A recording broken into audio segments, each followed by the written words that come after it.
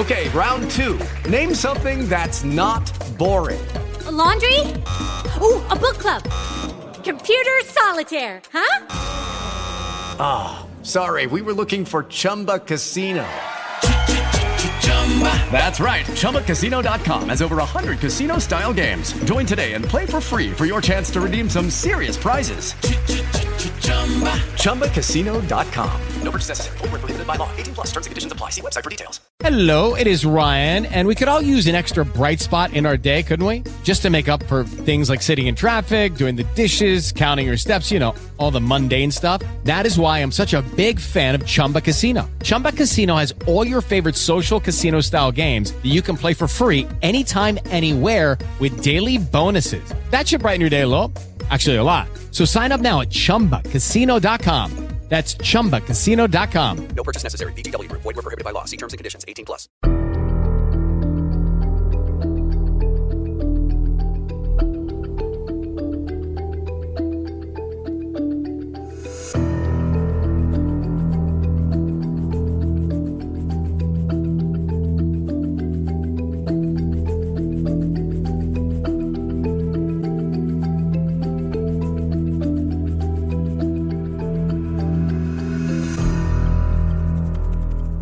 Welcome back to Status Pending. This is the Case Overview Series. Scott Fuller and Heather Wright back with you for another Friday. Howdy, Heather. Howdy, Scott. How are you this fine July week? Tired, exhausted. Do you have all your fingers and hands? Because some people don't anymore. Currently, yes. So I am good in that aspect. A few of my family members are completely without power. They got a tornado yesterday. Oh, wow. So, yeah, it's been wild up here in Ohio. So was it on the 4th of July? Yeah, it was when I texted you about the police scanner. I was listening to your police scanner out there. Yeah, it's wild out here, I'm telling you. I was just trolling around the country looking for some action. When you did that, when you texted me, Jason goes, why is he listening to Cincinnati? And I was like, because we have the most shit going on, that's why. Yeah, I mean, there was quite a bit. It's so funny, though, because he's the type that loves that kind of stuff, but like he hasn't used it in I can't even tell you how long, but as soon as I said that you were on it, he got on it and he was on it for hours. Yeah, I'm back on a kick now, too. I was listening to my local town for an hour or two today. Packing for my trip, so apologies in advance. I'm going on vacation for a week, and so we will not have an episode next week, but we will have 2 episodes for you coming back the following week, I think is our plan. Yes. Today, I have a hometown sort of case today for you, Heather. Actually, Nice. It's for me. This is one of those where, just because of our scheduling this week, Heather has not heard the case, so she's going to be experiencing with it. She is going to be experiencing it alongside you. I got it. There you go. Words are hard. It's very difficult. Man, it's not Friday yet, almost. As we record this, it's not quite Friday yet, but I'll get there, I think. That is coming up next. It is Ryan here, and I have a question for you. What do you do when you win? Like, are you a fist pumper, a woohooer, a hand clapper, a high fiver? I kind of like the high five, but if you want to hone in on those winning moves, check out Chumba Casino. At ChumbaCasino.com, choose from hundreds of social casino-style games for your chance to redeem serious cash prizes. There are new game releases weekly, plus free daily bonuses, so don't wait. Start having the most fun ever at ChumbaCasino.com. No purchase necessary. VGW Group. Void where prohibited by law. See terms and conditions. 18+. So my connection to this case was, and I've never heard of this before, our case today is Suzanne Sayles, and she was born and raised where I now live in Austin, Minnesota. And it's the town I've lived in for the last 12 or 13 years. So you said I hadn't heard of it. I think I have. I have. Like, you didn't tell me about it, but I think I've heard of this. You've heard of this case. I think so. Didn't happen in Austin, but she was from Austin, graduated high school, went to college here. That you know by name, because I hadn't heard of this. It's old, too. I just remember her last name. It may have been a podcast I listened to a long time ago, but I remember her last name. So maybe it is the same, maybe not. Okay. We'll see. So Austin is the very southern part of the state where I live. It's right along the Iowa border. And this week, then, looking into Suzanne Sayles' case, I discovered that I live a mile from where she grew up and the home where her parents lived for like decades after this. Wow. So I now feel kind of a connection to this one. Again, it's not talked about anymore here, just the passage of time, I guess. I hadn't heard of this before this week. So Suzanne, again, born and raised in Austin, Minnesota. She graduated Austin High School in 1974. She attended junior college here and then moved up to Minneapolis She was described as being a very sweet, very kind person. Didn't have anything negative to say about anybody. Seems like she made friends very easily wherever she went. Kind of kept to herself, but definitely had some friends. Everybody at work liked her. Just a very nice person to be around. By 1979, Suzanne is 24 years old, and she's working in the Twin Cities as a secretary for the Minnesota Dental School, which was, and might still be, I'm not sure, but at the time it was a pretty prominent national dentistry school, I guess, at the University of Minnesota. So at that point, she had lived in Minneapolis for 5 years, and again, well-liked by her coworkers. She'd found a pretty good niche. She was away from home. She definitely missed her family, talked to them quite frequently on the phone, probably missed some friends from back home.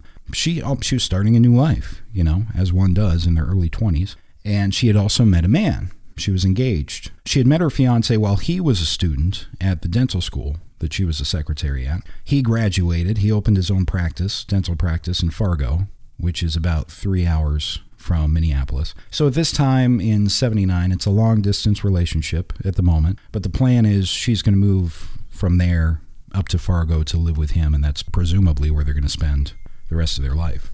So we're going to May of 79, and Suzanne was found apparently strangled inside her apartment where she lived by herself. Apartment 305 at 333 Southeast 8th Street in Southeast Minneapolis. Her body was found by a female best friend of hers and one of her coworkers at about 4:30 p.m. on May 23rd, 1979. When they got there, they found the door was unlocked. They discovered her body, and they called the police, obviously, right away. The killer had used one of Suzanne's own bras as a ligature in the strangulation. And side note, that is a surprisingly common ligature in such cases. I'm not going to say it's super common, but this is definitely not the first time a case like that with that kind of ligature has been used. And I think there was even in the early 70s, there was a string of these in Boston. I think it was like 5 or 6 women who were strangled, I guess, by their own bras, which I'd never thought of as a good ligature, but I guess they don't break. I feel like I heard that somewhere, but I don't remember where or why it came up. But yeah, that was one of the reasons behind it, because it was opportunistic type of weapon for them. And then it was, what I read was that it had some sexual motivation behind it. I hadn't thought that. I just thought weapon of opportunity and lack of planning in terms of bringing any weapon that we know of. But yeah, that's interesting. Sexual connotation. So her best friend who saw Suzanne's body, very traumatic experience obviously for her, is the only person who's described the body and the position in the apartment and where it was publicly. Her friend said the body was on the floor of the apartment and seemed to have been propped up into a sitting position against the couch, presumably by whoever killed Suzanne. Suzanne was a very modest person, very attractive girl, good looking, but she's very modest. She was not only wearing like full-length pajamas when they found her, but she typically, and I think on that night too, had been wearing like some kind of overcoat over her pajamas, even when she was home alone. So maybe part modesty, but also just a comfort thing, like a extra, almost like a blanket over your pajamas. Right away, police did not release a motive, but it was eventually made public that Suzanne had been sexually assaulted. That wasn't necessarily readily apparent, like she was fully clothed, but they, as we'll discuss, did find that her underwear had been pulled down. Police determined that she had been dead for about 20 hours at the time the body was found, which would put her time of death at about 8 p.m. or 9 p.m. the night before, Tuesday, May 22nd. And she lived alone, right? Yes. I'm thinking that time seems to be closer to 9 p.m. because eventually we find out that Suzanne had spoken with her mom by phone, and I guess that call happened at about 8 p.m. Okay. So after the call to her mom, and there's nothing that we know of unusual or amiss with a phone call. It was a normal thing for her to do. She'd call home several times a week to talk to her parents. That day, Tuesday, then, had been a very normal day. Very routine day at the office for Suzanne. Apparently nothing out of the ordinary that anybody knew about or could remember. A homicide investigator told the media that her alarm clock had been set to go off on Wednesday morning. They noted that, I guess they note that because Suzanne's supposed to get up for work on Wednesday as usual, and maybe they're thinking that she was already kind of in bedtime mode in setting her alarm clock. That's the only reason I could think that that's a noteworthy thing to mention. It's also a little bit noteworthy that the alarm then would be going off for hours throughout the day, and none of the neighbors heard anything. Yeah, I guess. Depending on the alarm, depending on the apartment, obviously. The volume of it, too. Yeah, because now, like my phone alarm, you can barely hear. But back then, those blaring, alarm clocks. True, yeah. So she's not at work, obviously, on Wednesday. And at first, her coworkers thought this was unusual right away. But her grandfather had been in poor health, and all of her coworkers knew that. So everybody kind of assumed that that's why she wasn't at work. And maybe something had happened. She didn't have time to call in yet on Wednesday. So they tried calling her throughout the day, got no answer. And then, as we get into the afternoon, still nobody has heard from Suzanne. So her coworkers become increasingly concerned. This was unlike her. She wouldn't miss a whole day of work without planning it in advance or at least calling in. So by 3:34, they get a hold of Suzanne's best friend. She didn't know where she was or hadn't heard from her. So she, the best friend, and one of the female coworkers went to her apartment to check on her, and that's where they found her. Quick question, though. So they went there to check on her. So did they have, keys to her apartment because they were her friends? Was her door unlocked? Do we know anything? It was unlocked. I don't know if they had plans. Okay. I don't think they had keys. The best friend might have, because how are they going to get in if it's presumably locked, but that the door was left unlocked? The theory that police eventually come up with is that Suzanne had been watching specifically a special feature on a singer, Helen Reddy, that had been on that night before. And the theory was there was a knock on the door, and Suzanne answered the door. Police believe she had to have known who he was, or at least had a good reason to let him in. And then he raped her and strangled her. This raised a bunch of red flags for Suzanne's friends and family, though, because Suzanne was apparently ultra security conscious. There were times when, in the past, Suzanne wouldn't open the door at night for people that she knew. If she heard a noise at night, or somebody who she didn't know was knocking on the door, she would actually call somebody. She would call friends. That had happened in the past. So Suzanne's door was locked, I think it's safe to say. And not only that, but there's, on the front entrance to the building, there's a lock and a buzzer system that this person would have had to have gotten access to coming from the outside as well, which I think is pretty indicative of who this person was, or at least who Suzanne might have thought this person was. Right. There were a couple of fingerprints lifted from the scene, a possible smudged palm print lifted from the scene. From what I can gather, these fingerprints are pretty useless. They were too smudged or degraded or whatever to use. It's been noted that 110 pieces of evidence were collected from the scene. Over 100 pieces of evidence were collected from the scene. Not sure what those are. Those could just be belongings that they want to test later that might have something to do with something. But they are, they're looking at this case pretty deep for what forensic capabilities there are in 79 from the beginning. It's noted that some of Suzanne's jewelry, a watch, 3 rings, and earrings were found at the scene, and it kind of seems like they were scattered on the floor. So that limits robbery as maybe a motive or a secondary motive, but police also theorized that these were items that were probably either in Suzanne's purse or in a dresser that was open, and their thinking is that her killer after this is going through her purse or her dresser looking for a picture of Suzanne or an ID of hers to keep. Like as a trophy? Yeah, basically. Nothing else in the apartment is out of place, except for obviously Suzanne being there, some things sprawled out on the floor, like her jewelry, and that dresser drawer being opened and kind of rummaged through. Everything else is where it should be. They did eventually find blood on Suzanne's underwear, and it was determined to not be hers. Oh. Yeah. So they think what happened is when she opens the door, he puts her hand pretty quickly over her mouth, and then Suzanne bit the hand of her attacker to keep her from screaming. Nobody heard any screams, so I think he kept his hand over her mouth even while she was biting him. But then when he went to pull Suzanne's underwear down, his blood was transferred from his hand there. And probably not a significant wound, because there's no blood on the floor, there's no blood on a counter or a doorknob or anything like that. It's just on her underwear. So I think it's almost more like a scratch, just breaking the skin. Because at first they weren't sure of a motive. They saw her underwear having been pulled down, but she was fully clothed, and they didn't see the blood, it sounds like, right away. So probably a pretty small amount of blood. This is obviously 79. DNA is not a thing, not thought of yet. But they keep the underwear. And then as early as 1989, police in this case are talking about DNA in hoping to identify the killer. 89 being very early in the scheme of things when it comes to DNA. So I was pretty concerned and kind of still am about the condition of the DNA at this point. The very early, storage and science of DNA in 89 in this case specifically, and I guess the DNA is in good enough shape in 2008, where they actually compared 5 or 6 people that Suzanne knew when it came to the DNA.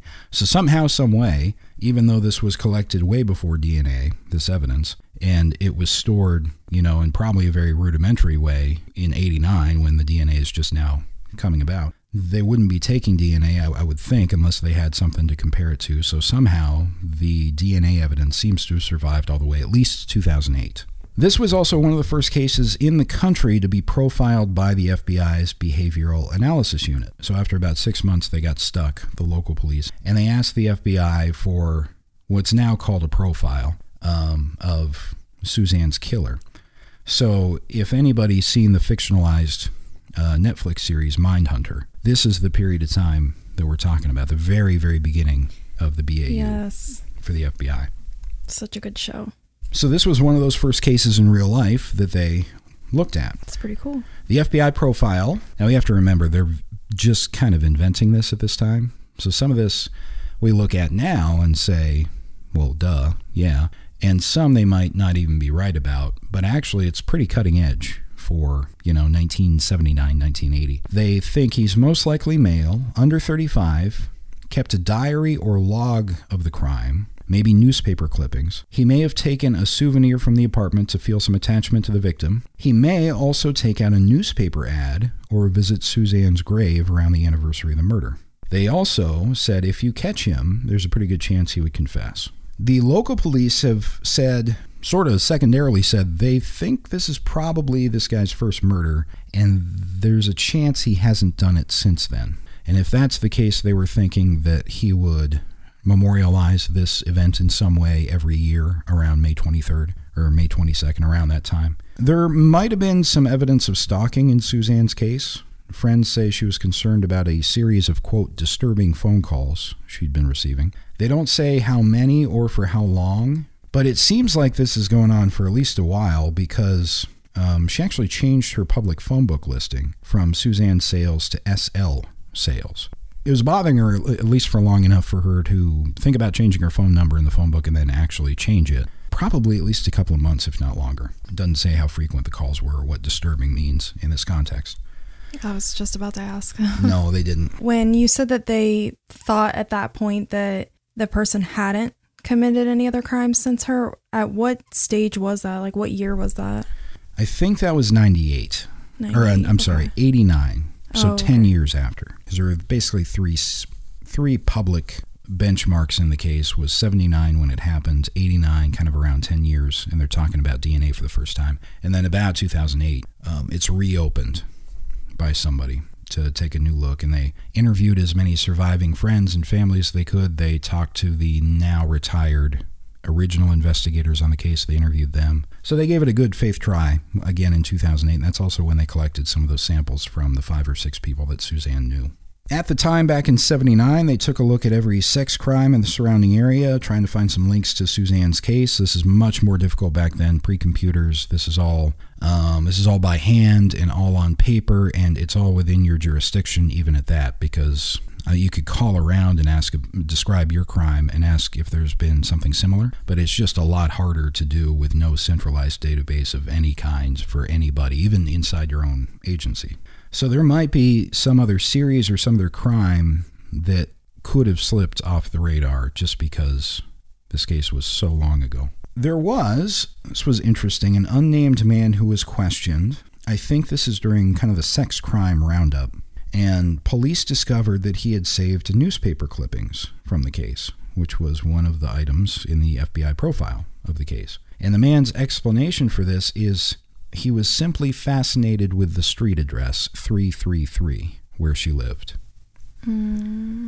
So on the one hand, that sounds pretty suspicious. On the other hand, there are these kind of people out there too. Yeah, I was thinking he was going to say something like, "Oh, I just felt a connection because of XYZ. Because it's so sad, whatever." Or, it sure reminds me of my sister, or whatever. Right. No, he says the street address fascinated me. Yeah, I feel like then he should have clippings of other. And maybe he did. 3. I don't know. Now, it was true that the full street address was printed in the newspaper, so there was that. If he's guilty and he's making that up, that's a new one to me. That's a real weird, explanation to give for why he's got those. But yeah, cops will tell you these kind of people are out there, especially in a big city like Minneapolis. There's all kinds of crazy people. So they gave polygraphs in this case. Don't say how many or to who, but it's reported that nobody failed any of the polygraphs in connection to this case. Suzanne's parents, who lived again back down here in Austin, and they had the same house that Suzanne had grown up in, and they kept it for years and years. I'm not sure of this, but they may still be alive, and they'd be in their early 90s. They kept Suzanne's childhood bedroom colored in pink and exactly the way it was for 30, 40 years after this happened. I noticed that a lot. Like, yeah. It's like a thing where you can't let go, or, it's just that reminder of that person. And if you get rid of it or change it into something else, it feels like you gave up on them or something. I think there's that. And then it's another, I guess it's the one thing that you can control and kind of keep. And once you turn that room into something else, it really is done, Yeah, it's sad. They kept her car parked in the garage for that time, too. She had a gold car that was parked in the garage. Anybody with information about this case, call the Minneapolis Police Department, 612-673-2941. Sources for this episode, the Minneapolis Star-Tribune, reporting by Caroline Lowe for WCCO, my Find Jody team member. You can find plenty more Caroline with our Finds Jody podcast. And a 2021 Medium article written by Jenn Baxter. So, question. I don't know if you know the answer or not, but the way the apartment building is set up, I have a couple questions about it. How many other tenants were there? And you mentioned that there was like a buzzer locked door system. So what if it was one of the neighbors who actually entered her apartment that night? So nobody actually had to be buzzed in or anything. And if it was a neighbor, maybe she was, 1, familiar with them, 2, perhaps thought something was wrong, because why would they be coming to her that late at night? So I think that's pretty likely, because it seems like the list of people who she would buzz in and let in at that hour is pretty low, just based on what her friends say. Because she wouldn't answer the door sometimes for people she knew. In this case, I think that's a definite possibility. And so that would be anybody who lives there, anybody who is dating somebody or married to somebody who lives there, anybody who is friends with either of the above. And this is still a relatively, you're going to end up with 120 names to check out probably. Because the apartment complex itself, it seems to me, I have a picture in front of me, but it's 3 floors and 2 sides, and it seems to me there are about 4 units per floor per side, so that would be 24, let's say. Maybe that's about right, because there are studios, there are 1-bedrooms, and there are 2-bedrooms. Suzanne lived on the 3rd floor. I don't know the size of her apartment, though. I think it was a 1-bedroom. I know it was at least a 1-bedroom. I don't think it would have been a 2. Would make sense.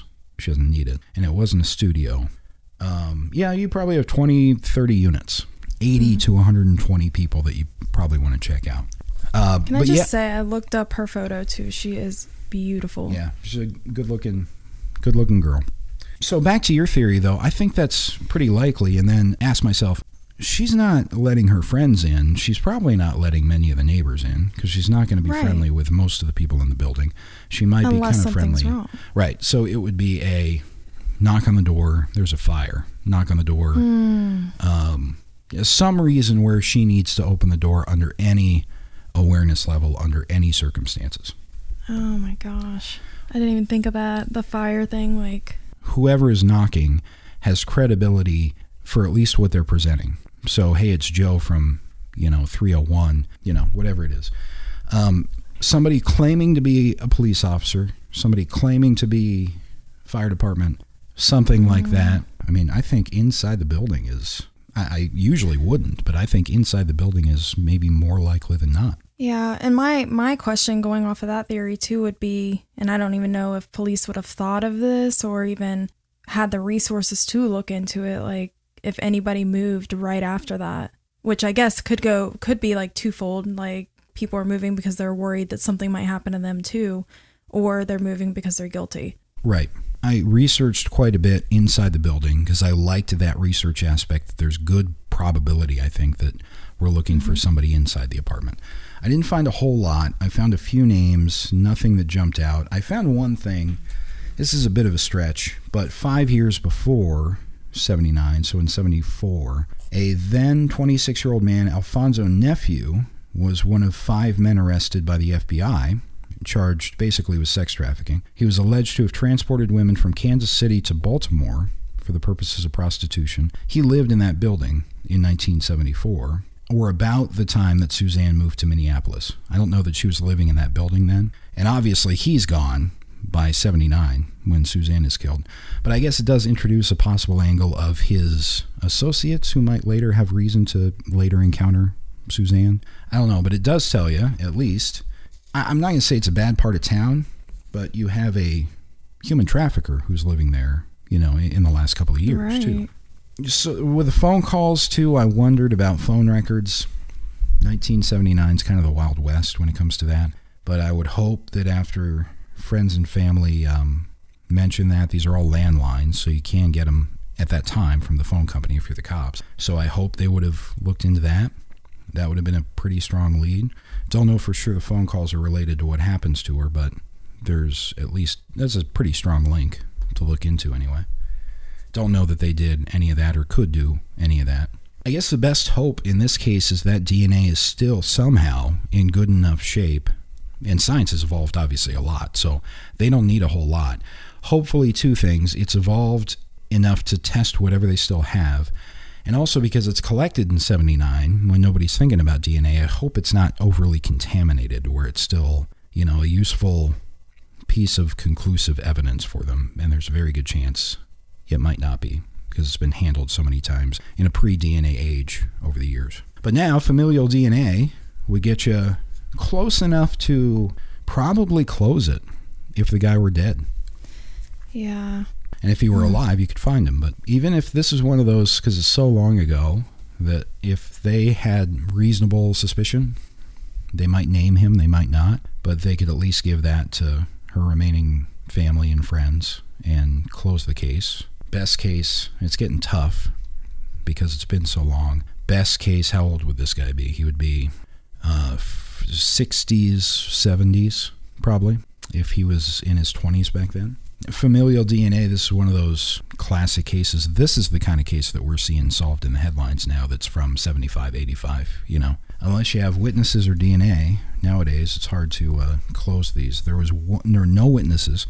There was a woman who heard a door slam at 9 or 10 o'clock that night, which doesn't help out a whole lot. Yeah, because, if that's when it happened, that we at least know that, but if it's even her door. And exactly, because it could be one of the other 30 apartments' doors. It does help, I guess, kind of the timeline, but they pretty much knew that with the medical evidence and the phone call. Their theory includes what TV show she was watching, because that was still on, that channel was still on the next day. So they had it pretty down for a timeline compared to most of our cases. And I think their theory is just about dead on, too.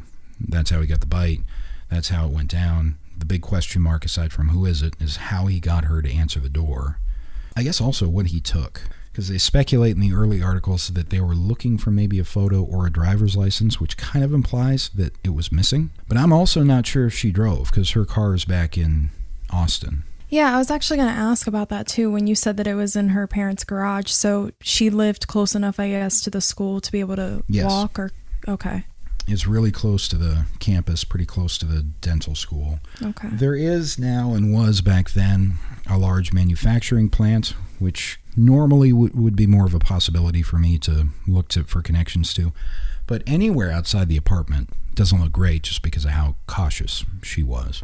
The thing about the phone calls being maybe related to, and they might not be, she's not a high-profile, high-risk kind of victim, so you kind of lean toward them being the same person making the calls and eventually killing her. She didn't recognize the voice at the door, not that you necessarily would, And there was nothing alarming or suspicious in whatever this guy is presenting when he's standing in her door to her. Because from the sounds of it, she would doubt this guy is a cop, if he's saying he's a cop, unless there were some credibility he could give for whatever ruse he's using at the door. And whatever it was enough to get her to open it. Because there's no forced entry, the door's open when the friends get there, so she opened the door, and that makes sense for the rest of the evidence, too. Yeah, that's the most frustrating part for me, too, because, Jason's been traveling a lot for work this year now that, COVID's kind of gone down a little bit, traveling's back open. So I'm already a paranoid person, but it sounds like she was similar to me in the sense that she wouldn't even open the door for people she knew. I'm the same way. So for her to open it that late at night, I feel like it would have to be something in her eyes as an emergency. Like, this is a life and death situation. I have to get out of here. I have to open the door for some reason. Yeah. Because I live here and I'm the same way. I would not open the door unless I truly thought it was an emergency. Yeah. And my even best if I know guess, the person. Yeah, I'm thinking fire. Yeah. There's a fire. Yeah, because down it's the going to hallway. engulf the entire freaking apartment building. You have to open the door. Yeah. Right. You can't be wrong about that. It just makes it so much more twisted, whoever did this, because they preyed on the fear even more. Right. It's very sophisticated, too, if it is the same stalker. If he's making the phone calls, he knows she's not going to answer the door for anybody. So he already knows he has to do this. He can't pretend to have flowers. He can't pretend to be somebody else.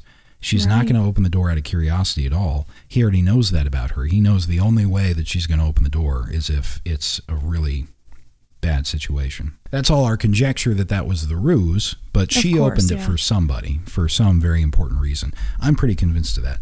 Women in general in 79 were not as aware of their personal safety, I'd say, as now. But this is Ted Bundy time. There's your Ted Bundy reference. This is every time. Hillside Strangler, I think, is right about then. So there's stuff happening in the national news. I think this is when they caught Bundy, basically in Florida. If any of the details about Bundy was the same way in terms of his predation with the crutches and getting the victim in a vulnerable situation.